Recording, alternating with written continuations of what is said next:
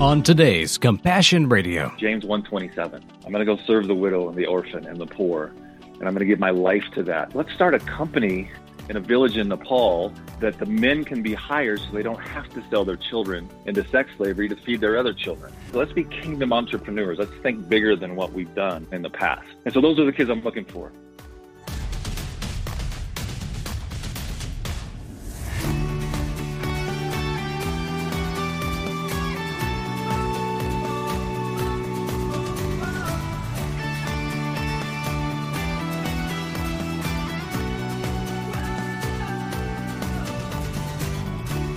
Hi, folks, and welcome to Compassion Radio, the journal of God's people stepping up, leaning in, and lifting the burden off the backs of the oppressed. And that's just an average day's work. Seem a little out of your league? Well, today's guest might change your mind on that, and it's simply because he has discovered himself that we're not the ones doing the heavy lifting. But really, it comes down to a simple question. If it was within your power to alleviate suffering, if you could change the world, if you could even bring heaven down to earth, would you do it? Friends, this ain't fantasy. It's the way of Jesus. And in this three-part series, you'll discover that the impossible really does become possible if we'll simply say yes to Jesus. Thanks for joining us today.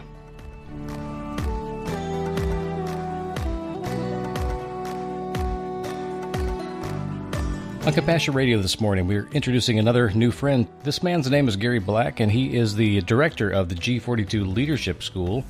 I'm going to learn more about that because our friend Seth Barnes at Adventures in Missions turned us on to his life story and said that Gary is the guy to help knit together some of the toughest strains of real faith that we've all been experiencing as the church over the past year especially. But his story goes a lot deeper than that and might be very informative and encouraging for those who are really struggling right now. Gary, welcome to Compassion Radio. It's great to be here, Bram. Thank you very much for having me. You are now currently in Colorado, but you've been hopscotching around the globe because you're one of those missional people that seem to be getting called to the very edge of the sword, so to speak. And you raise your family in many places, which means you're kind of a citizen of the kingdom, and so are your kids. They feel like their true passports are with God. But there's also a lot of dangers along the way, and you walk through some really dark valleys. We're not going to camp on those valleys and say this is where it ends. But you do have a resurrection story that I want to get to today. But first of all, tell me what you're doing right now and then how it all began. Okay, great. We are back in Colorado Springs, Colorado. I was born and raised here. And my 82-year-old father, my sister was raising her 3 special needs kids. We lost my mom about 4 years ago. Wow. And then my brother was here to help, and he slipped on some ice and cracked his head open and froze to death. So we lost him last February. Oh, good Lord. And then my sister, who was special needs when we lost my mom, was just heartbroken. She literally died of a broken heart. And so we knew we were coming back, but when COVID hit in Spain, it was, we were on full lockdown. Yeah. It was a 600 euro fine to go out your front door. It was for real. We got out of there last June and came back. All of our stuff is still in Spain, actually. We didn't know we were moving back for good. Okay, hold on 1 second there. Yeah. The chapter you're talking about here, the beginning of COVID, coincided with the loss of 2 of your family members, which you felt you had to be back to be with them to serve, to be the kind of family that God calls us to be in crisis. And you couldn't go. That's the point. That's right. That is correct. And actually 3 of them, my sister, my brother, and my mom. Yeah. Good grief. So we got back and saw Dad in the condition and knew that he needed us. And we just knew, scripturally, biblically, and just in our hearts, this is God bringing us back into this city, which, there's some real redemptiveness around that for me personally. And we can talk about that later. And then just to serve Dad and these kids. And so that's why we're here. So how many kids are you serving and adopting, basically, within your family since the loss of your brother and sister? Yeah, there's 3 of them, 30, 28, and 18, almost 18. And they all have a chromosome disorder, so they're up to about an age 8 or 9 level. Great, incredible kingdom kids. They just love Jesus. They love the whole neighborhood. The whole neighborhood knows them. So it's not hard. It's a beautiful call. And so it's good to be back here for that. And we moved our school, G42, temporarily out of Spain and here to Colorado Springs with us. Now, I only have to shift a lot of horses here, so we're going to jump saddles. G42, why did you start it in Spain, and what does it do? So we, Seth Barnes, a name that you talked about, and I just want to warn you, if you sit on his front porch, and have a cup of coffee, you may end up in another country. Yeah, indeed. He and a gentleman named Andrew Shearman, who's my mentor. He's a 76-year-old Brit-American that lives in Spain. And another guy, Dr. Tom Davis, we all got together and kind of started the World Race. The World Race is we send young people to 11 countries in 11 months.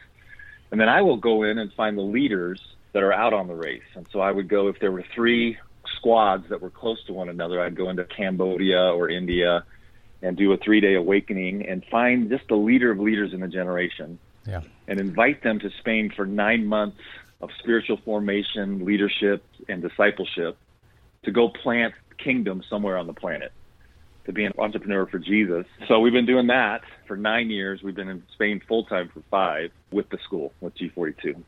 And what part of Spain was the campus? South Spain, in a little village right outside of Malaga called Mijas Pueblo. We saw the Moroccan mountains from our little terrace. We miss it. Gorgeous. Very inexpensive. Cost of living was pretty awesome. Yeah. And so, beautiful place. Sounds like being down the Baja somewhere in the Mexican Riviera. Yeah, that's right.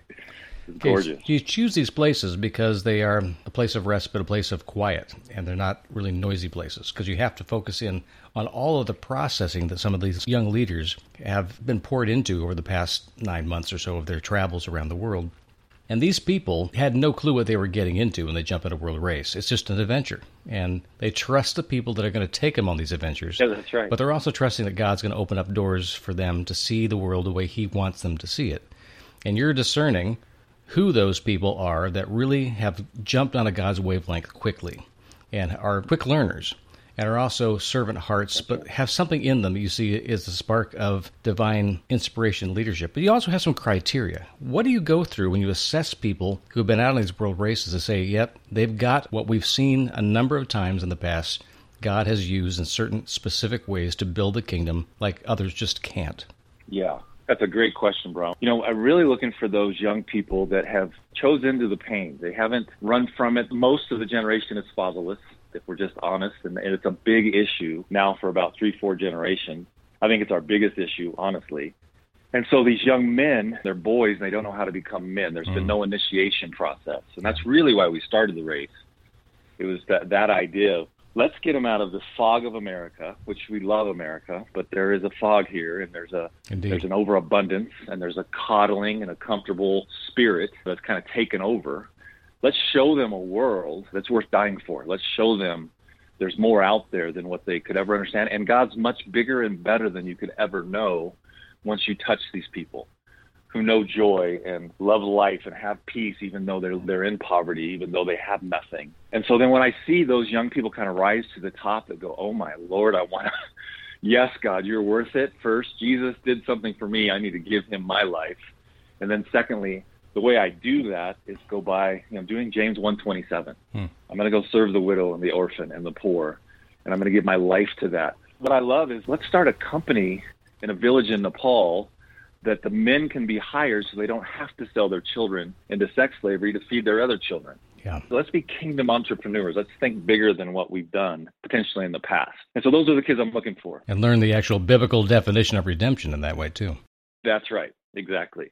And so that's what we're trying to get in them. Gary, you talked about reaching the young men because of the coddling in the West, especially in America, as dampening the spirit that God is calling out of young men. But your program is not just about young men, which I'm actually very encouraged about, because I've got very strong kids in my family that have very missional lives, and they're not just boys. Yeah. So tell me about the breakdown of the students that come to you and how you assess those people that come to your retreats and then come into your school in such a way that you say, boy, girl, young man, young woman, are you pulling from both sides of the aisle, so to speak? Are you raising up young leaders who are both young men and young women? Absolutely, 100%. In fact, the women are the ones who keep showing up. I'm a big believer. Jesus, who did he talk to and trust the most was Mary, his best friend. And, I think we've missed it with these young women. They are powerful, and they're self-initiated. They have to go through things like menstrual cycles and pregnancies where they don't have any control over the pain or any control over what happens to them, in a sense. And boys, they can control everything. They don't have to have any pain, especially nowadays. They can have food instantly. They can have anything they want through their phone. And so we see these women really stepping up. I'm doing a conference in July in Denver called The Standard, And it's a 31-year-old woman who's called back the fathers from a movement we started, a small movement we started in the 90s, because she wants the youth of Denver just to be arrested by this man, Jesus Christ. And she's just doing it on her own. What a great word, too. We find that a lot with these women. They're incredible. So you're not afraid of stepping into where God has already said, these people understand suffering, and we're not being glib about this at all.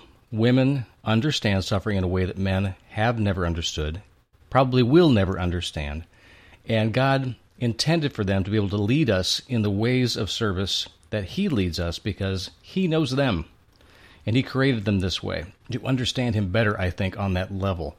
And I agree with you that there's a huge reservoir out there that the church has just basically abandoned or ignored, assuming that a certain particular political or theological stance means that women can't be part of ministry. You've learned better because you've been out there in the world to see it. And I'm just driving that point home because I want people to understand that this is not a decision that AIM made simply because of politics or doctrine. That's right. You made that choice to say, we're going to invest in the lives of women because God showed you that He was building up leaders on the field as you went. And you had to learn from Him where you went, what God was really up to. That's right.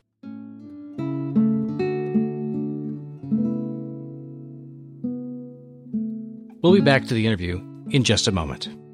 Whether getting Bibles into closed countries, relief supplies into dangerous refugee camps, or providing training in theology books to barefoot pastors as they begin their ministry, these are all the kind of things that we love to share with you every day. And more importantly, they're the kind of things we like to do. You know, for over 78 years now, Compassion Radio listeners and supporters like you have absolutely been up to the task. Will you help us get ready for the next big faith challenges and opportunities of this year? Your gift today will provide the means for us to begin some new initiatives with our Bible and relief partners that reach farther than we've ever gone before. It begins with you and your brave investment in kingdom communication and kingdom action. Every time we go to the front lines of faith, it inspires your faith and your giving to the Great Commission as much as it does ours. You step up and make it possible.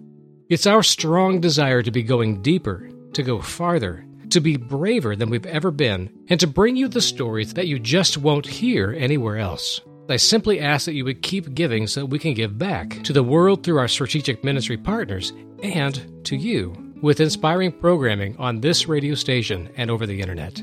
Here's how.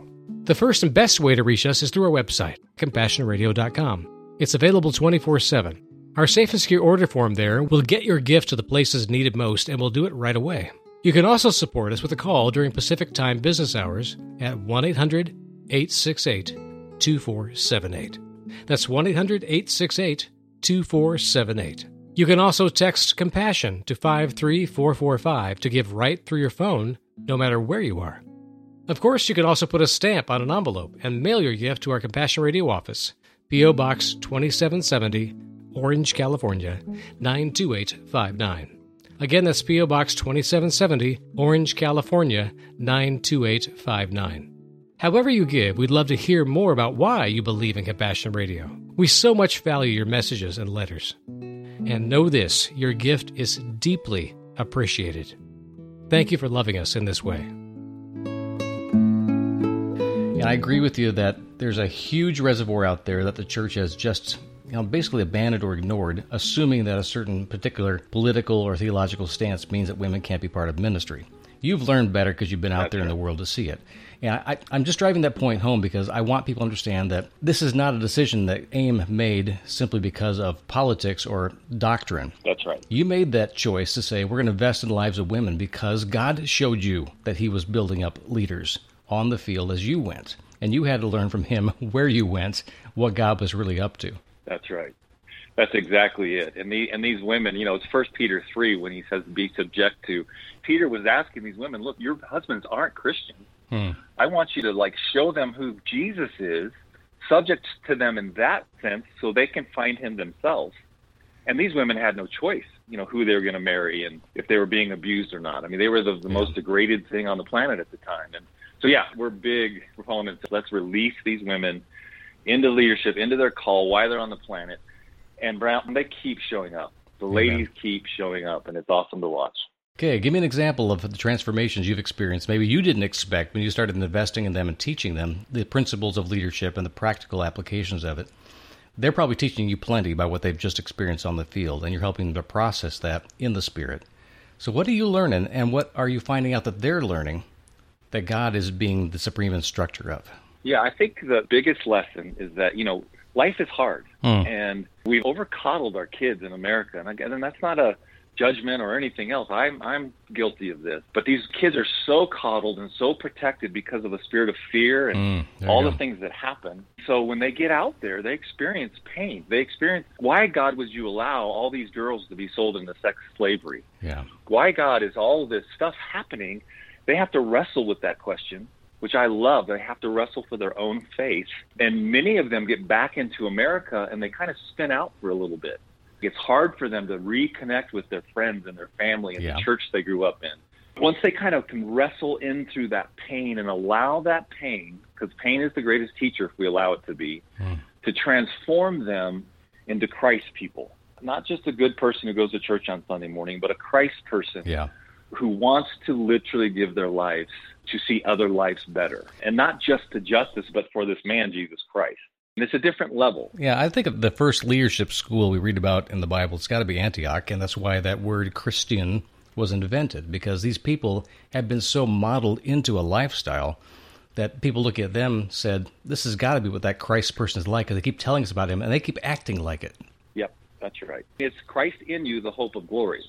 That's kind of our base scripture, is let Christ in you become hope for everyone around you. We want to bring heaven to earth. The point isn't going to heaven. The point is bringing heaven to earth every day and making this look like the garden. So every heart that I touch, I want that heart to look like the Garden of Eden. The whole point is that. Okay, so I'm going to fire back on that one. Is this a social gospel? We get asked that all the time. We're talking about transformative kind of work, the actual working out of the gospel on the planet. And so many have bought into this theology that it's just about the world to come, and that we can just let the world slide to hell because, we can't save it anyway. Gross falsehood. We're just waiting to get rescued out of here. Yeah. Get me out of here, God. And, either one of those don't work. World racers have never bought into that. So what you've sent them out to do is to be transformative, and not just for a minute. You're talking about eternal transformations in people's lives, which transform families, communities, and countries, and the course of history eventually. That's exactly it. So you are committed to a missional stance towards history that you're making. That's right. So these people come to you and they sit in your living room. They look out there over the straits and look at the mountains of Morocco across the Straits of Malaga there. What are they experiencing when they first sit down and just start to decompress? They've come out of this hugely transformative experience of seeing people as they really are, seeing suffering up close, entering into that suffering in a way that doesn't just observe it or have an uneasy sympathy, but an empathy that says, I can, I must, and I am going to suffer with, not just address someone else's suffering, but enter into, like Jesus does. Yes. So it's a lot of unlearning. I mean, a lot of these kids need to unlearn. They've been told their whole lives that you need a ticket out of hell and a ticket into heaven, that the point is just that. And they're kind of introduced to Christianity in a fear-based way instead of a life-transformative way, which Jesus said, what is eternity? He said, it's to know my Father. We want these kids to kind of unlearn some of this stuff because it's been fear-based. And as I said it before, God's much bigger and better than you've ever been known. You were born to be loved, period. You're on this planet because there's a Father in heaven who loves you more than life itself and has proved that. Now let's go find that Father and learn who he is. And again, because so many of these kids are fatherless, they don't see God as a good God. They see him and they sing the songs, he's a good father, but they don't believe that. And so I feel like it's our responsibility as elders to keep healthy marriages, to show them what a true father is, so that they can get a picture of the Father in heaven as not this gray, stoic Sean Connery, this is my son kind of God, but this loving Father who leans over the balcony of heaven and just, explodes, this is my son whom I love, listen to him. That's the kind of dad or father in heaven we want these kids to learn, with the fear of the Lord. Not the fear of man, not the fear of going to hell one day, but under the biblical truth that this is a God, the King of Kings, the Lord of Lords, but he's a lover. He'll fight for your life if you'll fight with him and as you fight with him. That's where we start. How many of these potential leaders that you see as a seed of that greatness, but of selflessness and self-sacrifice, come to you and still don't know this, don't realize that God is good? They've been working hard out of their flesh to do the right thing, to be a good servant, and they are at the end of themselves. They get out there on the race and realize they have nothing left, and their tank is empty. They don't know how to fill it, and they're scared. And then you come along and see them at that point of desperation and bring them to a place where they can discover the God who is. It's the majority of them. I would say in the 90 percentile that they just don't have hope because they haven't seen hope. One of our biggest crises is we have a young, beautiful 20-something or 30-something young women come to us every day. They come to my wife. They can't find a good Christian man. We get with these men, and they're 30. They say, I've never seen a marriage done well. I haven't seen kids raised well. I haven't even thought about being married. And so we have this epidemic that we've seen happen historically in Europe and other places where these men just don't want to grow up. And I think it's much more from a fear of success than it is a fear of failure. There you go. Because if I step into this role, I'm responsible now as a covenant man to bring life to everything I touch. And how do I do that if I've never seen it? Right. So we've got to demonstrate that. We are just responsible as a generation, as elders. It's Malachi 4, 5, and 6, which is my theme verse, turning the hearts of the fathers to the children and the children's hearts back to the fathers. And that's when we see curses broken. That's when we see a multi-generational movement of the bride of Christ covering the earth as the waters cover the sea in God's glory. And the harvest is the end of the age. And so as a multi-generational movement, we want to see the harvest cover the whole earth in God's glory. That's our message. I'm hearing this theme repeating a bit in a number of organizations that we've seen around the world that are invested in rescuing the kids out of despair and giving them a path and a community and mentorship forward so that when they become the young leaders in the countries where they live, they will by nature be transformative just by being the kind of people that they've been made into. Because every generation, of course, is going to transform their nation, whether they like it or not, or whether the nation likes it or not, because they are the nation. And they'll be handed the baton whether those who handing it to them want to or not. It's just the way of things. And so you are preparing people to know even what the baton is. What is it that we should be handing on to the next? And what is it that we should definitely not be handing on to the next? And how do we discern the two? So you're raising up these leaders to be that in not just their own home culture or their first culture, but in maybe one of the many third cultures they pass through along the way. Give me a success story. Just tell me about somebody or a group of people that you've mentored over the years that really surprised you, or at least God surprised you with what became of the investment in their lives. I know you have to probably keep some anonymity here for operational sake, maybe even disguise the country they're working in now. But tell me about something that God really gave you hope because of what you saw him do in their lives. Yeah, I mean, I could give you hundreds, and it's amazing. I mean, we have a young man who was a heroin addict, a drug addict, no father, fatherless on the streets, meets Christ, comes on the world race. We meet him. He comes to G42, and now he's planting restaurants called Harvest in America, and he's hiring a bunch of our World Race alumni and G42 alumni, and he's doing kingdom in these restaurants. Awesome. Everyone who walks in there has been immersed in prayer. They're getting greeted by people who just are loving them, not just want to evangelize people, but love people really well. And through that love, let people ask questions. And feed them. Exactly. And people feel seen when they come to his place. We've got a young lady in Cambodia that's just serving all the kids, the sex trafficked girls there. And she's been there quietly. No marketing materials, no nothing.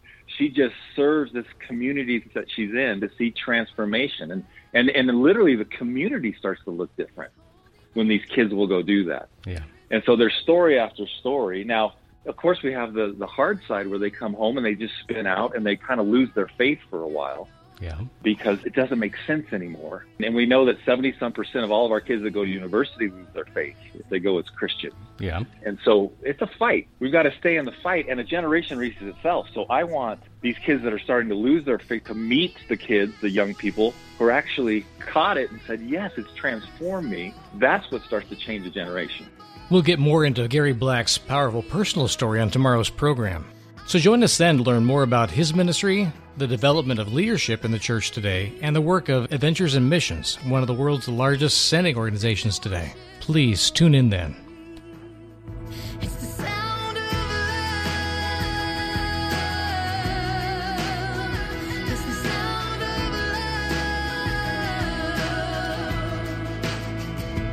There is a song, salvation echoing.